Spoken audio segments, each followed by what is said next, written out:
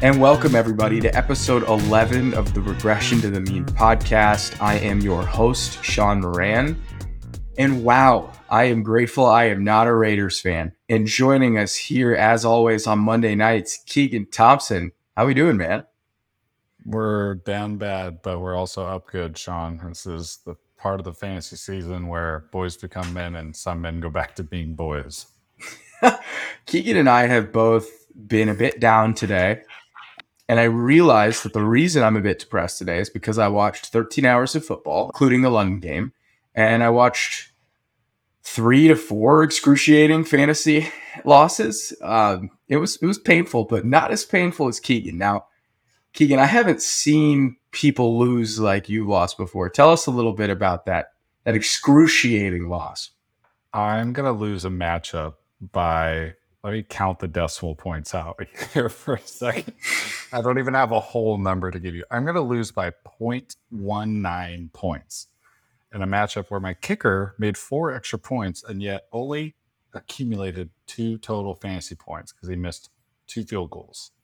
Goes back to my whole ban kickers, get kickers out of fantasy football. And I am absolutely tilting.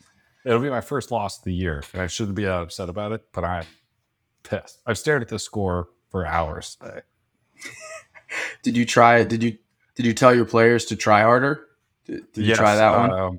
I don't think my pregame speech really got through to them. I'll share a little bit of my pain.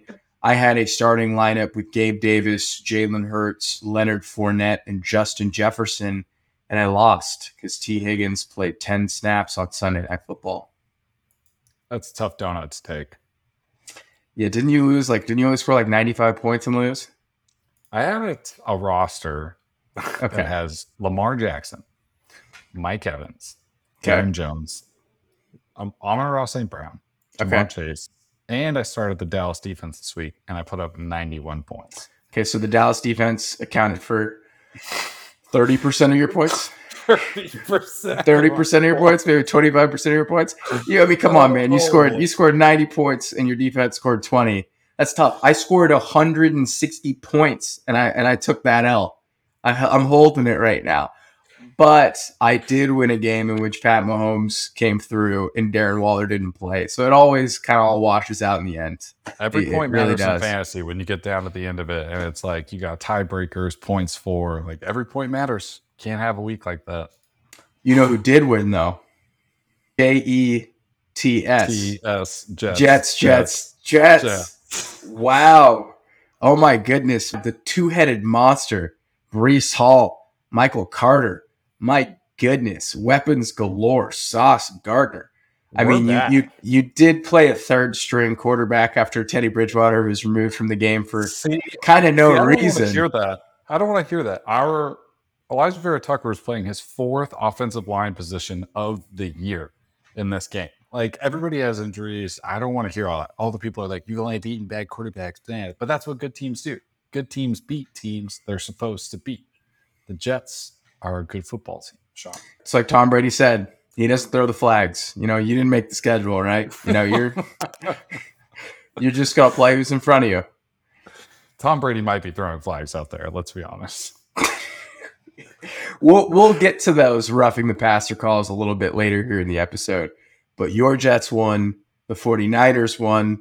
We got Matt Rule fired. I was telling people before the game that if the 49ers don't beat the Panthers so bad that Matt Rule gets fired, I was going to be pretty disappointed. So pretty happy we got the win. But of course, can't even really celebrate another season-ending injury to a key player. So it's tough. It's bittersweet. We're going to 3-2. We got the Falcons next week. Hopefully we can go to 4-2 before a big game against the Chiefs. But it's the NFL, man. It's brutal. The price you pay for wins sometimes. Oh, it's brutal. It's brutal. It is brutal. You know what else is brutal, Sean? Yeah, what's brutal? Not drafting a top running back. I think this is the week that a zero RB approach really bit me in the ass. Some might say that you might have written off. You might have written off some of these top running backs, Keegan. I don't know if I wrote them off. I think I got way too into my zero RB approach this year, and it really bit me in the ass this week. I would say you wrote him off. I've been talking to you pretty much every day, and it's just been you've just been banging the zero RB drum. I mean, you would have lost like 3 matchups total heading into this weekend, so I understand. But wow, the top running backs in this year's draft went bananas. Christian McCaffrey had 24 fantasy points. Austin Eckler had 36. King Henry had 27. Dalvin Cook had 26. Alvin Kamara had 23. Probably would have had 40 without Taysom Hill. Leonard Fournette had 36. My goodness. Leonard Fournette, 36. Nick Chubb, who's basically been the best player in fantasy this year, who you and I have spent a cumulative 2 minutes talking about all season on this podcast, with another 25 points. I mean, the only person missing from this list is just Pittsburgh Trent Richardson. Najee, you're already in jail. No chance you're leaving jail. You're not leaving jail until you break off a 25-yard run. Najee Harris. You heard it here first. I guess Bond has been posted and he can't afford it. No, he cannot afford it. 6 fantasy points is not going to get you out of jail. Okay, so aside from Najee Harris, do you think these first-round running backs, these second-round running backs, do you think they're here to stay? Do you think it just took 4 weeks for everybody to figure out their offenses? Now they're pounding the rock to their studs? Or do you think this was just cumulative, very good matchups across the board for some of our best running backs in fantasy? I mean, CMC is the outlier here in a very bad team and a bad offense, but CMC continues to be CMC. So I think no matter what his situation is, he was always going to be good when healthy. When healthy, he's like one of the best fantasy players ever. Eckler is doing this on minimal run. It's not like he's getting bell cow work. Eckler is just super, super, super talented. Henry is Henry again. And even saw some of his, he had a kind of an upward progression for grabbing some catches, and that kind of slowed down this week, and he was still really good. Dalvin, he is in a territory of heading towards maybe a potential running back committee. I don't know if this keeps up every week. And like you said about Kamara, he could have had 40 if not for Taysom Hill. So Kamara could be just on the up and up. Yeah, you mentioned Austin Eckler. He's running back 1 right now in fantasy. So he's had back-to-back 35-point performances. Before that, he had 13, 18, and 11. I would not have guessed that Austin Eckler is RB1. I would have guessed Nick Chubb was RB1 at this point. And you mentioned that he's doing an unlimited run. He hasn't crossed a 64% snap share once this season. So for our listeners here, typically snap share just indicates how often a player is on the field. Last year, Najee Harris was on the field for like 87% of snaps. That's why he was just an absolute target machine, had a ton of points. Saquon Barkley has been on the field a ton this year as one of the top scorers in fantasy. He dominates pretty much all the snaps at running back outside of when he's in the medical tent. Eckler doing this on like 59% snap share is pretty impressive. It's pretty impressive. Insane. And it really just indicates like how valuable the passing work is in this offense. People are drafting someone like Eckler. They're running. He's the running back in an offense where Justin Herbert's quarterback. And I think a lot of these guys look pretty good with the quarterbacks that are in place. Leonard Fournette, after having a bit of a down couple weeks, has a really strong week. The Tampa Bay offense looks a lot better. Still kind of choppy, but he clearly has that passing down role. He's going to continue to soak up targets from Tom Brady. If they continue to be a pass-happy team, now that Chris Godwin's back with Mike Evans, I really see Leonard Fournette taking advantage of those obvious passing down situations where he's on the field. Alvin Kamara, I'm going to say it, but I think I like this offense better for him if Andy Dalton's a quarterback. So I don't know what the deal is with Jameis Winston, but I don't mind Andy Dalton back there checking it down to Alvin because that's not Jameis Winston's game. Jameis Winston's going to huck it downfield. So I like Alvin Kamara better with Andy Dalton in the fold. So it's kind of my thoughts. Of course, we didn't even mention Nick Chubb. I'm still not going to just not even going to mention Nick Chubb. I think Nick Chubb is Nick Chubb at this point. What you're going to get out of him, and it's probably 20 fantasy points a week. And I don't know what else there is to say about it. Talk about not playing snaps either. Chubb is at even less. Chubb's similar to Eckler. Last week, Chubb had 25 points on 52% of snaps. He is a legitimate running back committee with Kareem Hunt, and he's the number 2 PPR running back and the number 1 standard scoring running back. Nick Chubb, tip of the cap, man. No one ever wrote you off, so you didn't have to write back. But just an incredible player. I feel like let's give 2 minutes on every episode to talk about how Nick Chubb is one of the best players in football, just to give this man his due, because no one talks about the guy. He's incredible. Everyone's just out here in PPR leagues being like, fade Nick Chubb, man. Like, come on, it's PPR. He doesn't catch the ball, bro. How do you like my fantasy analyst? Team? You sound like every single one of those guys who writes a thread on Twitter. Dude, you don't want to draft Nick Chubb because Nick Chubb doesn't catch the ball, dude. That's Kareem Hunt's rule.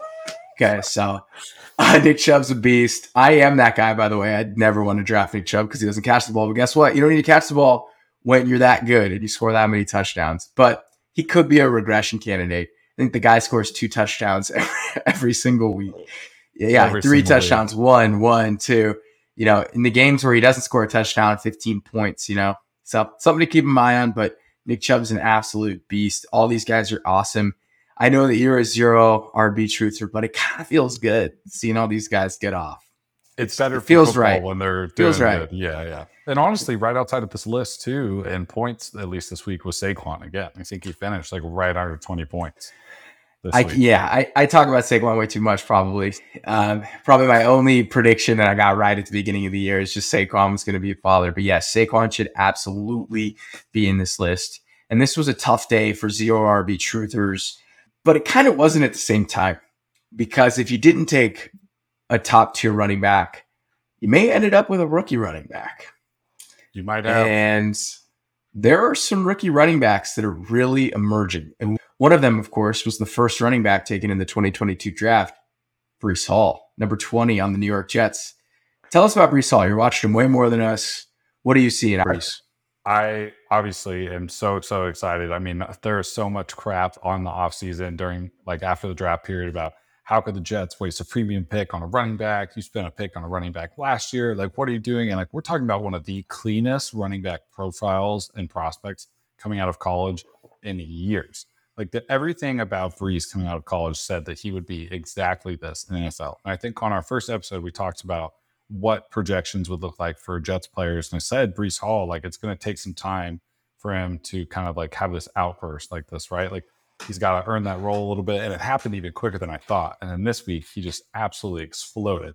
And he's probably missing another 7 points here from 2 Michael Carter touches on the goal line. Right. He tried 12 points, man. Right? Yeah. I mean, there's more points left on the board for Breece Hall. And I think going forward, you're just going to continue to see more of this. He can catch the ball, and he is so electric in the open field. And he's just like, he's a step faster than Michael Carter. No doubt about that. And the Jets organization and coaching staff, like, they've all realized, like, you can see it, like the adjustments they're making, like keeping the players like him, Garrett Wilson on the field at all times. Like, it's only going to get better for Breece owners. You know, it's just positive. I have nothing bad to say about Breece Hall. I somehow didn't end up with him in a single one of my leagues. Yeah, because you play with me.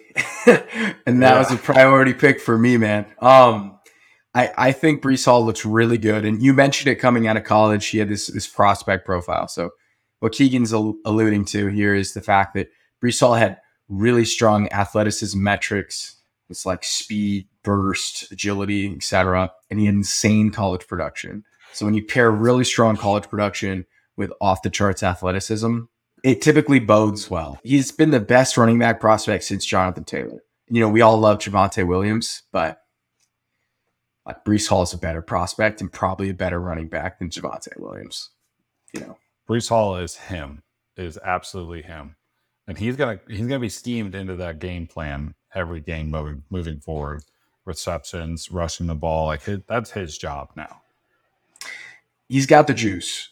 And another rookie running back that probably has too much juice. It's kind of illegal. Like, it makes people uncomfortable with how much juice Dameon Pierce has. I mean, my goodness, this guy is literally shot out of a cannon. And you can't bring him down. He looks like Marshawn Lynch out there. Like, he's got an early candidate for one of the best runs of the NFL season so far. He runs nasty. And, I don't watch college football too much.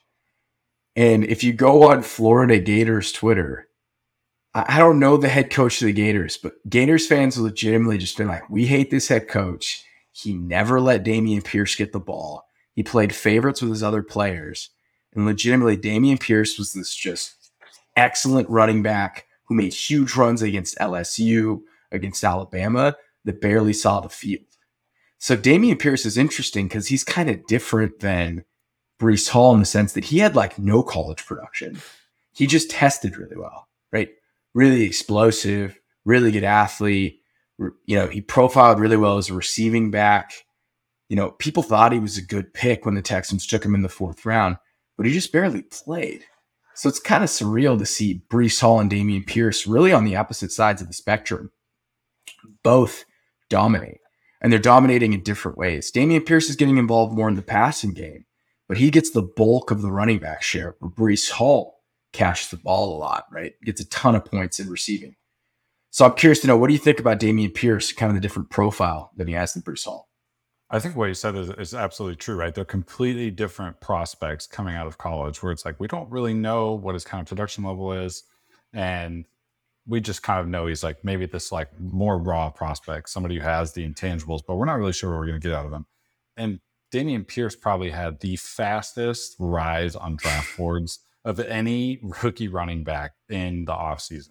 I mean, it took all it was training camp, and all of a sudden everybody was like Dameon Pierce, a couple preseason games, and it's like he was jumping up 100 spots in fantasy drafts. And after week 1, everybody was like, Rex Burkhead, maybe, I don't know. And then Lovie Smith and the Texans were like, okay, like let's stop playing around here.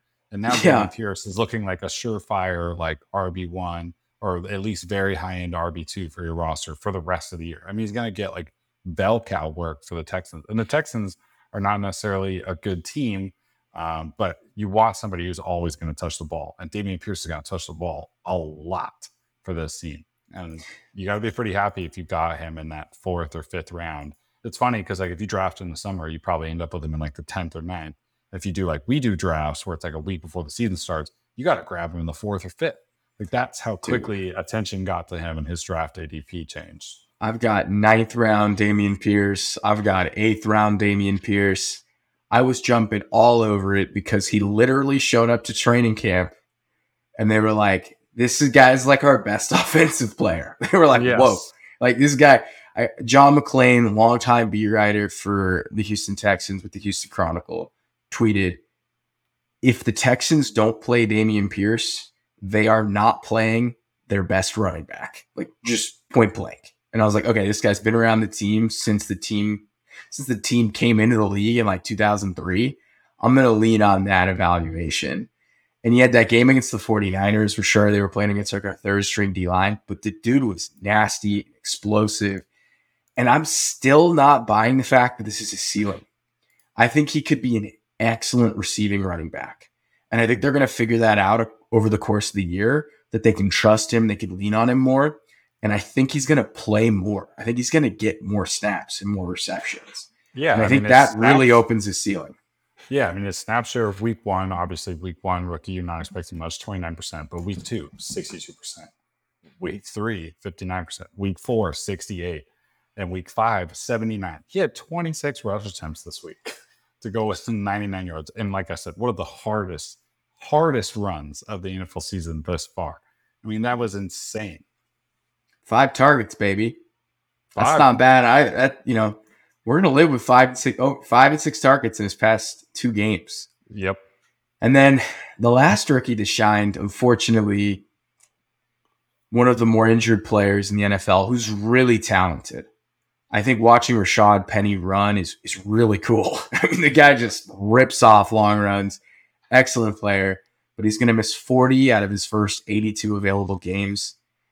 His season-ending injury looks like he broke his ankle or his leg, a tibia, tibia, whatever. Man, yeah. I don't remember my anatomy, man. But it was something with his ankle or leg. Unfortunately, Rashad Penny is going to be out for the rest of the year. And Kenneth Walker took about 3 snaps to show everybody how talented he is. Wow, what did he do? Like 60? Yeah, 660 yards to the house, man. And you're like, whoa. this guy might be more athletic and explosive than Rashad Penny. Like, so anyone that drafted Kenneth Walker and was just stashing him, oh, that looks tasty. Yeah, wow.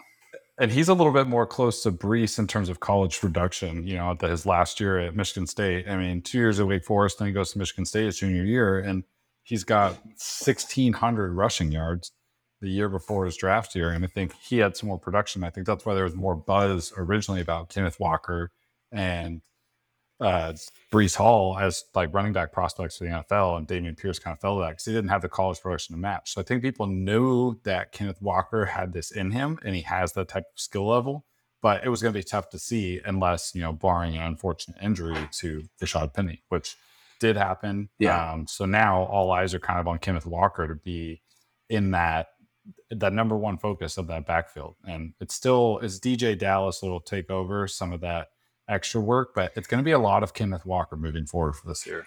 Well, you think that now Kenneth Walker is going to assume the Rashad Penny role. That's my guess, right? Yep. And then you're going to have DJ Dallas play for a little bit. Travis Homer is on IR. So Rashad Penny, week 1, 69% snap share. Week 3, 69% snap share. Week 4, 69% snap share. So you have to assume that Kenneth Walker is going to get close to 70% of the snaps moving forward in this backfield. This offense looks a lot better than we anticipated. This offense for sure doesn't right back. We know that for a fact. As a collective. And I think they're, top 5 offense in the league right now? I think they're one, dude. They're the number one DVOA offense in football right now, which is just absurd. They're the Seattle didn't right backs. We don't even have enough time on this podcast to discuss Geno Smith, what he did. Oh my goodness. We're going to talk about it a little bit later in the podcast. Wow. This offense is legit. Kenneth Walker, highly touted prospect, college production, super athletic, already on the field making huge plays. If he's on your waivers, I mean, it's like every single cent of fab. Like if you haven't spent your fab, 100% fab, right? You put the max bid on, you smash the pickup button, man. I mean, you don't even hesitate. I don't know how many leagues you're playing in or Kenneth Walker's out there. I mean, Rashad Penny's one of the more injured players in the NFL. You just had to hold on to him as a stash play.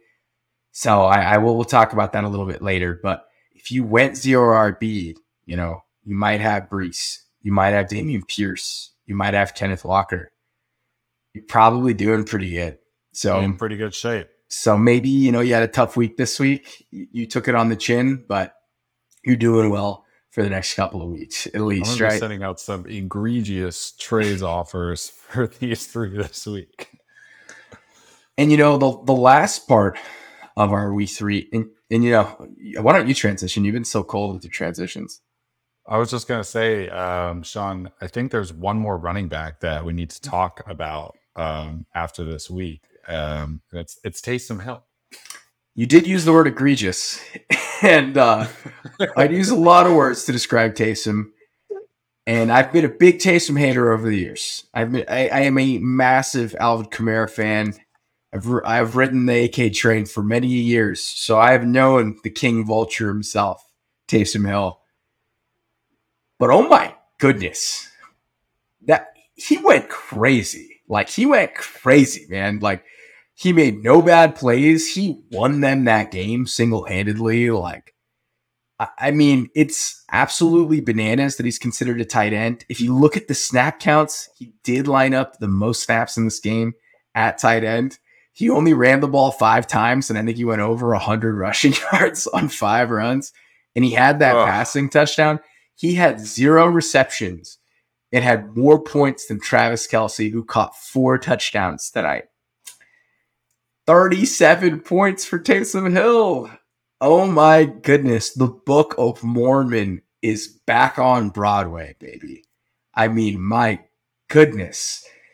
These weren't even vultures. He didn't even vulture. Like, you scored 50-yard touchdown runs. Like, what's coming. Like, they all know you're going to run him up the gut, and he just house calls. Like, I don't even hate him at this point. It's almost just like I've got Stockholm syndrome. You know what I mean? Like you've been captured. You're a captor. You just start to love him over time. You just tip of the cap to Taysom. But I think regarding Taysom Hill, who I think is the biggest boomer bust play in fantasy right now. If you put him in your lineup, he might score 3 points or 37, which automatically makes him the best tight end you can probably play out of Mark Andrews and Travis Kelce right now. What do you think about Taysom Hill? Do you think he should be a tight end? Like, what are your thoughts? What's your take? I think Taysom Hill should be off limits to all fantasy leagues. I think Sleeper, Yahoo, ESPN should just remove Taysom Hill and just like take him off the available players app. Because it's such, I mean, the tight end position we've talked about is such bullshit. Boo. Chaos, Keegan. We root for chaos, man. We do root for chaos. And yeah, maybe I'll put a bid in for him on Tuesday night. Maybe I won't. Who knows? But at the end of the day, having a tight end, put air quotes, you can't see what I'm doing, air quotes, having a tight end like Taysom Hill who rushes the ball for 3 to 5 times a game is arguably better than almost any tight end you can start in your lineup besides Mark Andrews or Travis Kelce and like maybe Dallas Goedert right now. Because that could be 3 to 5 touchdowns. Who knows, depending on where those rushes are coming from on the field, or he'll house one for 50. And he's not even catching the ball. And God forbid that Andy Dalton gets injured and Jameis can't play for some reason, and you get your tight end to start in the quarterback position. I mean, God forbid we have one of those roster snafus again where the leagues have to decide what to do with his designation. I mean, I don't even know what to say about it. Luckily, like, I don't think many people got Taysom this week. It would be very hard for you to imagine a lot of people like had the balls to start Taysom Hill this week. But there's going to be a lot of people who go out there and put a waiver claim for him or spend fab on him. And they're going to live and die by that boomer bust thing you talk about for the rest of the year with Taysom Hill because of this game. I will absolutely be investing in some Taysom Hill shares. I am so in. You are so right. Andy Dalton is not the model of health at quarterback in the NFL. And I'm sorry, but they just won a shootout because of Taysom Hill.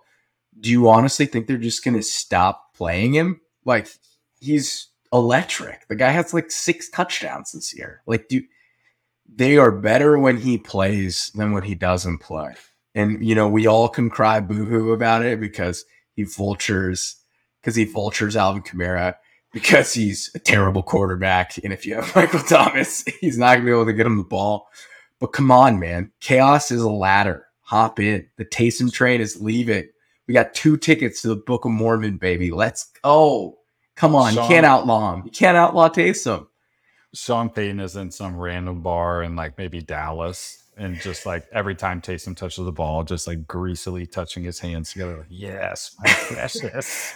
Even without Sean Payton, Taysom Hill's still relevant. I know our friend Aiden Haller, who is the biggest Taysom hater in the world, is having a rough go this weekend. The guy, I think he might hate Aaron Rodgers more than he hates Taysom Hill, but it's close between those two. I think it's time to own up to some of our mistakes and admit where we were wrong in fantasy this year, Sean. Yeah, and aptly named, this is Milk Was a Bad Choice. It's so damn hot. Milk was a bad choice. So, you know, I woke up. It was Saturday morning. I was trying to make a pot of coffee. You know, I needed a little milk. We had something sitting in the fridge. I didn't look at the expiration date. And I poured a little Jamar Chase wide receiver 1 into my cup. And man, it was a bad choice. I really thought that Jamar Chase had all the talent in the world to match Justin Jefferson's production. He still might be able to. I even thought he could outscore Cooper Kupp. But what I forgot was his head coach belongs in the circus because he's a donkey. A stone cold donkey. I mean, no creativity. They do nothing to scheme Jamar Chase open. Their offense is literally, oh, Jamar's not doubled. Let's throw a go ball. He had like 11 targets, 12 fantasy points. It just was a bad choice. I should have thrown the milk out. I like my coffee black anyway. I didn't even need the cream. It was a bad choice, man. I got to own too that. cute trying to sprinkle Jamar Chase into our wide receiver 1 slot. And, thinking about getting 12 fantasy points from your star wide receiver who got 11 targets, that's a point a target. That's brutal. You That's want awful. You want like a point per route run if you're lucky. Oh my God. But not everyone has the ineptitude that is our guy. That is our guy, Zach Taylor. And I actually undersold it. He had 12 targets. Oh my God. Big shout out, Zach. You're a good man. I appreciate you. You really make football fun. We'll talk about you a little bit later in the podcast. With another one. Yeah, with some sour milk. We added a little scrambled eggs of Kyle Pitts, tight end 1 in there as well. Milk was a bad choice. Milk was a really bad choice that day. We didn't even need milk in the eggs. You don't even need to add more dairy to dairy, but I thought, you know what, it's going to make it fluffier. It's going to make it taste better. 3 weeks expired. Kyle, I still adore you as a football player, but man, your snaps decrease. Your head coach hates you. And you just don't catch the ball. You just got one problem, man. Fantasy people. Kyle Pitts is really good. He's just got one problem. He just doesn't catch the ball, man. I don't even. He didn't play this week. Rest up, get that hammy right, but that's brutal. Just 3 DNPs completely out of nowhere. Didn't play, and I had to play Robert Tonyan, who somehow scored more points than Kyle Pitts, but it was somehow worse because it felt worse. I just knew that 7 points was Robert Tonyan's ceiling. Where Kyle Pitts, I know you could score 30, man, but it was a bad choice. Saying that you'd be in front of Travis Kelce or Mark Andrews is truly comical. And I'm happy I only had 10 listens on that podcast because that's embarrassing. That's an embarrassing one. And the last one, it's 120 degrees out. I'm in the middle of Abu Dhabi. It's very hot.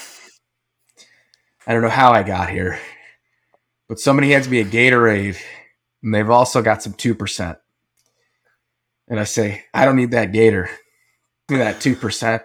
I take a big old chug of A.J. Dillon's better than Aaron Jones. Oh. Well, wow. A.J. Dillon had a good week 1, but my man is a backup running back through and through. He is not even close to as good as Aaron Jones. And the only way this man is going to pay off on ADP is if Aaron Jones goes down. I mean, A.J. Dillon did go off in the back end of last year. It can happen. But I'm going to say that A.J. Dillon being better than Aaron Jones is just flat out wrong. Aaron Jones is shot out of a cannon. No chance. None chance. That is 120 degree milk. Milk was a bad choice. No, thank you. That's what fantasy football does to you, though. Like, you're looking at A.J. Dillon, you're like, this is it. This is why I do 0 RB. And then you're like, wait a minute, I just drafted a backup running back. Like, he's just a backup. Nothing more, nothing less. And a good backup, but a backup. I mean, the snap shares are, I don't know. I mean, I think I'm just deluding myself. I'm gaslighting myself. I mean, 51%, 57, 53, 58, only 32% week 5. So this is at our lowest with A.J. Dillon right now. But I mean, we have fantasy points over the past 4 weeks: 7, 6, 9, 3. Oh, baby. It was supposed to be a get-right game for him. It was the Giants. And I still wasn't buying into the Giants. And they go all the way overseas to London. And you think A.J. Dillon's going to have himself a cup of tea. And he doesn't even get to sit at the table. No, tea time is called. No milk either. No milk for the Brits. I know they like milk in their tea. But, AJ, I still like AJ. I still like Jamar. I still believe in them for the rest of the season. I got to temper my takes a little bit. I got to call them out. I got to air them out before our 26 listeners really get back to me. But I think it was important to do that. But I'm not sending these guys to jail. But I'm going to send some ideas and some players to jail. You're stealing, right to jail. You're playing music too loud, right to jail, right away. You're driving too fast, jail. Slow, jail. First and foremost, right away, ankle injuries, straight to jail. Amon-Ra St. Brown, I'm not going to blame you. You just want to tough through it. You want to play. Dan Campbell wants to win. He's going to let you play. Clearly hobbled. Your bye week's coming up. Probably should have sat it out, but ankle injuries, straight to jail. T. Higgins, 10 snaps, re-aggravates his ankle injury. Zach Taylor, I might hate you at this point. It's stuff I can say for my therapist, but T. Higgins, ankle injury, straight to jail. We're not going to put the players in jail for being injured, but we're going to put ankle injuries straight to jail. We're not letting you out. No bail, no bond. You're gone. We're good. We're good, okay? Zach Taylor, we're going to send you to a federal max penitentiary. I mean, have you seen the video of Joe Mixon tipping the play calls on Twitter? It's bad. It's so bad. Okay, so for our listeners, Joe Mixon has a posture for when it's going to be a pass play, and he has a posture for when it's going to be a run play. You literally can see it. Joe Burrow audible out of a run into a pass, and literally Mixon just changes how he stands.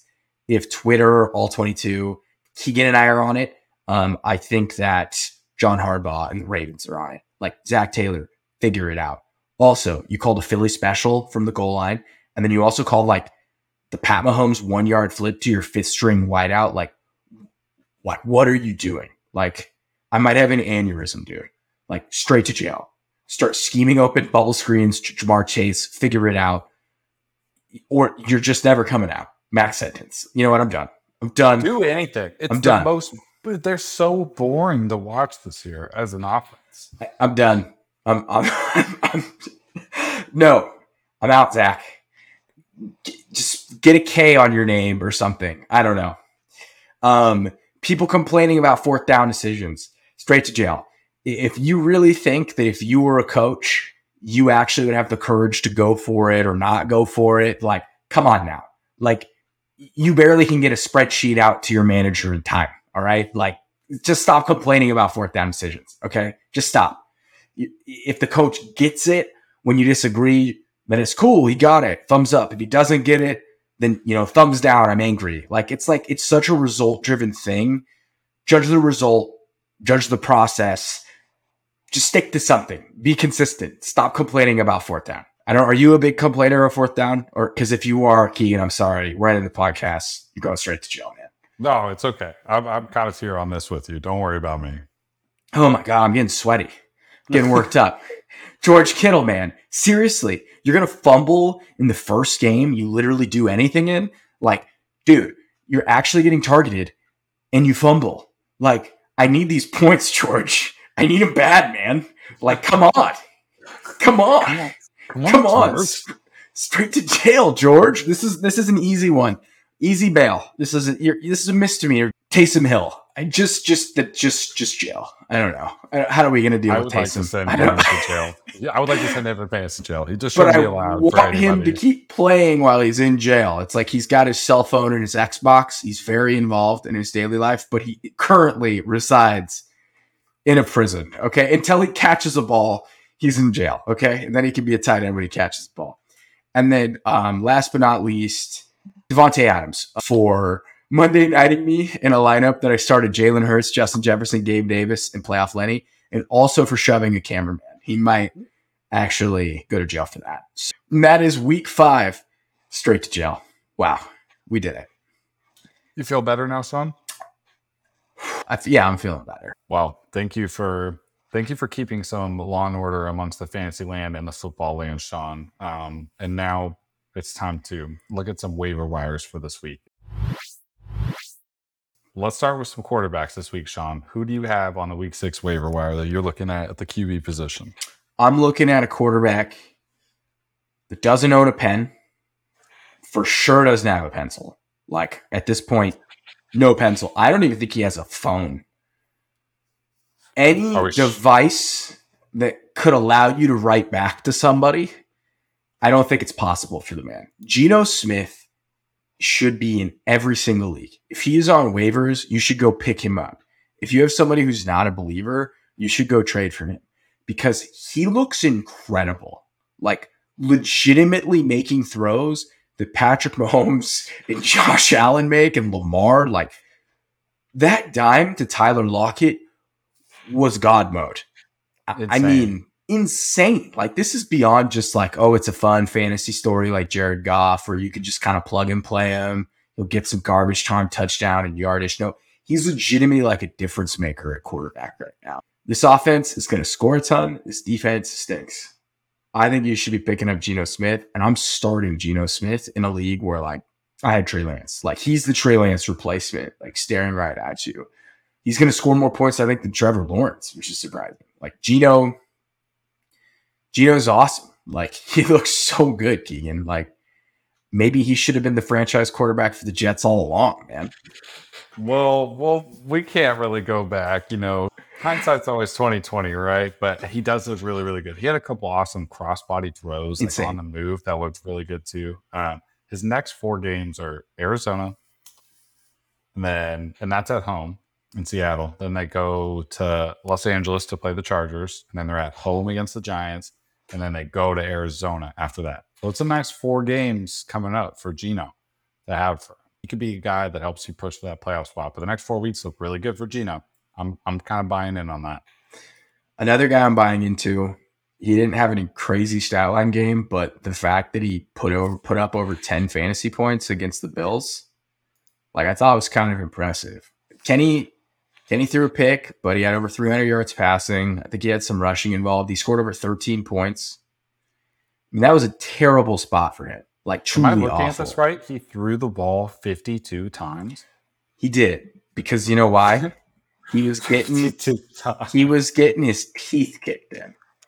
They were getting their teeth kicked in. He had 10 rushing yards, 327 passing yards. I mean, honestly, his schedule is a murderer's row. But I think Kenny Pickett's an interesting stash. I know it sounds crazy. You're looking at me kind of weird, but I don't hate it. And again, like, if Malik Willis starts playing or Desmond Ridder starts playing, I think it's interesting to at least take a dice roll on these rookie quarterbacks because they're going to be cheap and they might be good. You just don't know, right? Now, they might all stink and it might just be worthless. But I think Kenny Pickett's an interesting dart throw. That's my take here. I mean, like, you might have Carson Wentz on the wire. I don't know. Like, I just think, like, Kenny Pickett is solid. Now, you might not play him for the next 6 weeks because the schedule is so bad. But if he continues to produce at a similar pace that he's been producing at and scoring fantasy points against tough defenses, I think it bodes pretty well for his prospects throughout the season. And then before we go to running backs, I actually kind of like Wentz this week. Okay. He just had a nice almost 22-point outing, like 21.8 against Tennessee. They play at Chicago next week. I could see another decent Carson Wentz game. And then this other one I know you're somebody who rosters Dak and you're probably keeping him on the IR, right? But if they're in a league and Dak is like dropped by somebody, because I do see that in 2 of my leagues actually that I'm in, would you risk a waiver to grab Dak now before he's back? 100%. If he's someone in your leagues. 100%. Exactly. So just want to put that on people's radar and make sure you go check your waivers. But other than that, I don't necessarily love Goff at Dallas, or the Goff and the Lions have a bye, but then they come back and they've got Dallas right after that. So you're probably a ways away from taking the Jared Goff experience for a ride again. But I don't know, Mariota, Tannehill, I don't love anything else that's out here. So rather take the dice roll on an upside rookie than Ryan Tannehill at this point. For running backs, I mean, like, if Kenneth Walker's out there, this is the, like, if you were like, I don't want Mike Boone, or I don't want Tyler Algier, or even I don't even want Jeff Wilson crowd. Oh, I should have owned my Jeff Wilson take. Oh my goodness. We'll talk about that on the next pod. Sorry for everyone that listened to me and didn't go pick up Jeff Wilson. I'm going to own that out. But if you skipped out on all these waiver wire running backs and you have Fab, like, if you're one of those people who just has like $100 a Fab, $95 a Fab, Kenneth Walker is out there. For the reasons we spoke about at the beginning of this podcast, every single dollar on him. I agree. Yep. I agree. I wish I played in fantasy leagues with some morons, but he's rostered in all 4 of the leagues I'm in. The next one we have here, though, Benjamin. This might be, I don't know the severity of Jim Conner's injury, but this could be a decent 1-week play at running back if you're really if you're slim at RBs. I mean, from my understanding, James Conner has the rib injury. So James Conner banged up his ankle and had to leave the game. James Conner injured his ribs. So I don't know if it's the Kamara rib injury or the Herbert injury, but again, it's like a 4-week thing. So he might try and play with it. He might have to sit out because of the pain. But Benjamin came in. He's got some juice. He's kind of tiny. He catches the ball. And I think something to keep in mind, too, is that not only does he have some juice, he's receiving back, scored a rushing touchdown. I think Darrell Williams got hurt in this game, too. So he might legitimately be the last man standing in this offense. Exactly. So he's not like a season long pickup that Kenneth Walker is. But if you're like in a pinch for a running back, I think you can do worse than Benjamin right now. And they played the worst defense in the league at Seattle next week. Ooh, baby. That's a tasty matchup for the Cardinals. Fire up. That's a fun game. Oh, wow. We're going to talk about that on Thursday for sure. That's a lot of points on the board next week with Seattle and the Cardinals going at each other. Yeah. Somebody who didn't score a lot of points, Brian Robinson. Pretty cool. He came back. Yeah, he still came back. He still got a decent amount of carries. He didn't do much with them, playing a good Titans defense.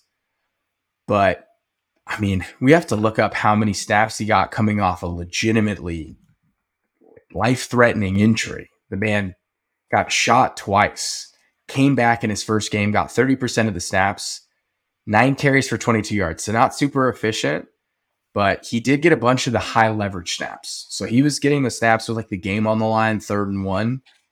Pretty indicative of how the coaching staff views him.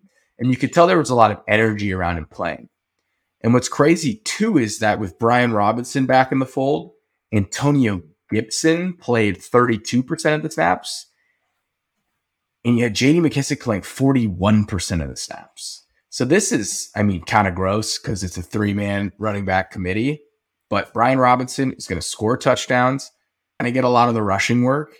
You're seeing Antonio Gibson get phased out of this offense. Now, he played 2% of the more snaps than somebody just coming off getting shot, right? I think that says a lot about what they think of Antonio Gibson. And all the reports coming out of the preseason was Brian Robinson is probably going to be RB1. And had he not had this unfortunate carjacking situation, I don't even think Antonio Gibson would be a conversation point at this point of the year. But obviously it's week 5 now. But see, Antonio Gibson rushed the ball 3 times. And this is the kid's first game back after suffering gunshot wounds. Yeah. That tells me everything I need to know about how they view Antonio Gibson. And J.D. McKissic is always kind of there floating around as like this pass catching 3rd down back.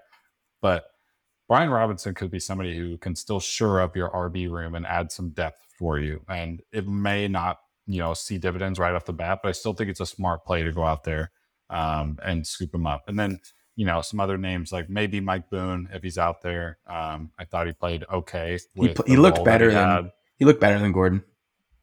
So that could take some time to shake out and see who actually goes there. One thing that I would maybe continue to keep an eye on is Pacheco. We said it several times, but that's another like stash play for later in the year. I wanted to ask you this about James Cook. And we've talked about this a little bit with the Bills being so good and being up in game script so often that James Cook starts to see run towards the end of the games. And he's not a bad, running back overall. And I know the running back room is a little nasty, but it's never a bad idea to stash a player who plays on an offense like the Bills. What do you think about James Cook? I was a big James Cook believer. I had a lot of James Cook shares at the beginning of the year. I cut bait pretty quick. I don't know. I think he's really talented. He's really versatile. Obviously, they drafted him to play him in the passing game to be a 3rd-round running back. They don't trust him with that yet. Devin Singletary gets a lot of that run. And then I don't know if any of this Christian McCaffrey buzz to the Bills is real or not. I don't know. But I think that it would take an injury or major growth throughout the season for Cook to play. Now, it could happen, right? Cook could go off in the back end of the year. You see it happen all the time. Like J.K. Dobbins barely had a role his rookie year and then was a league winner on the back end because everyone just dropped him and eventually started going off. So I think it's a possibility. Like it may take him like half the year to be good. But somebody to monitor for sure. I'd rather have Brian Robinson right now, even though that goes against like I want to have good players attached to good quarterbacks rule. But like I just see the path to playing time faster for Robinson right now than I see it for James Cook. Fair enough. But for wide receivers, I kind of hate the Colts. I just don't like watching them. Like Matt Ryan's a statue. It just hurts to watch him play quarterback. But Alec Pierce has been pretty good. In his last 3 games he's played, he's gotten over 60 receiving yards. So I think he's cleared over 10 fantasy points in 3 out of the 4 games he's played. I think you can do worse. Rookie wide receivers typically get better as the year goes on. That offense probably isn't going to be this bad all year as they, adjust to a new quarterback, even though I love to give Matt Ryan a hard time. I think Alec Pierce could get some runs. So I think he's somebody that you should be picking up. And I don't think a lot of people are running to pick up Alec Pierce. Are you running to pick up Alec Pierce? Like, what's your take on this? There's just the Colts, just like a voodoo doll. You want nothing to do with them. That's an offense I don't really have any investment in across the board for all of my fantasy leagues. So I'm probably staying away from that, but I don't hate it as a suggestion, especially with the encouraging usage, like for him, just like continuing to go up. So it's not a bad play. Yeah. And our next one, our dearly beloved Greg Dortch. He's not dead. So I know I said our dearly beloved, but Greg is on the bench. Greg is done. He doesn't play anymore. Rondell Moore does play, though, and he's got a pretty clearly defined role on this team. 13 fantasy points this week. I think he had like 6 catches for 80 yards. Basically just did the Greg Dortch. That's basically what he did. Yeah. So if Rondell Moore is just going to, be Greg Dortch with draft capital, probably going to invest in that. He's probably going to have a role. He's probably going to play. Now, there are some question marks. DeAndre Hopkins coming back, how that affects Rondell Moore, how that affects our fantasy star, Hollywood Brown, that you and I both think kindly of this season. But what is your take on Rondell Moore? Do you think he's going to – I think he's going to play, but do you think he's going to continue to see targets? Well, this is the perfect week to go pick him up for the same reason that we talked about picking up, Benjamin. There could be 4 Seattle players with Rondell Moore, Benjamin, Marquise Brown, and Zach Ertz all getting double-digit fantasy points against Seattle next week. I do think Zach Ertz targets as a safety blanket are protected from DeAndre Hopkins coming back. I even think that Marquise Brown's role is safe, and you shouldn't worry about when Hopkins comes back and how his role is affected. I'm more concerned about how Rondell Moore will be used in this offense because I don't really trust Cliff to be creative to get all of his playmakers the ball, especially when you get somebody like Hopkins back and he's going to want to get him the ball as much as possible. But for 1 week play right now, and maybe like potential like depth upside for the rest of the year, I think it's a great pickup. But next week is Seattle, that'll be a great flex play. If they win against Seattle and they're 3-3 without D-Hop, it's pretty big for them. I think a lot of people love to hate on Cliff. You and I too. Like Cliff's an idiot, right? It's a lot of fun to dunk on somebody who makes way more money than we ever will, and climb the ranks of college and professional football. But I think it'll be pretty impressive if they beat the Seahawks and go 3-3. I think this offense, especially Kyler, takes a huge jump with Diop. Maybe I'm putting a little too much faith in Diop, but that man's a baller, and he's healthy, and he's motivated, I think, to come out and play well. So maybe that's one. If Diop's out there, I'm sure people have stashed him. But, I'd probably pick up Diop if he's on the waivers out there.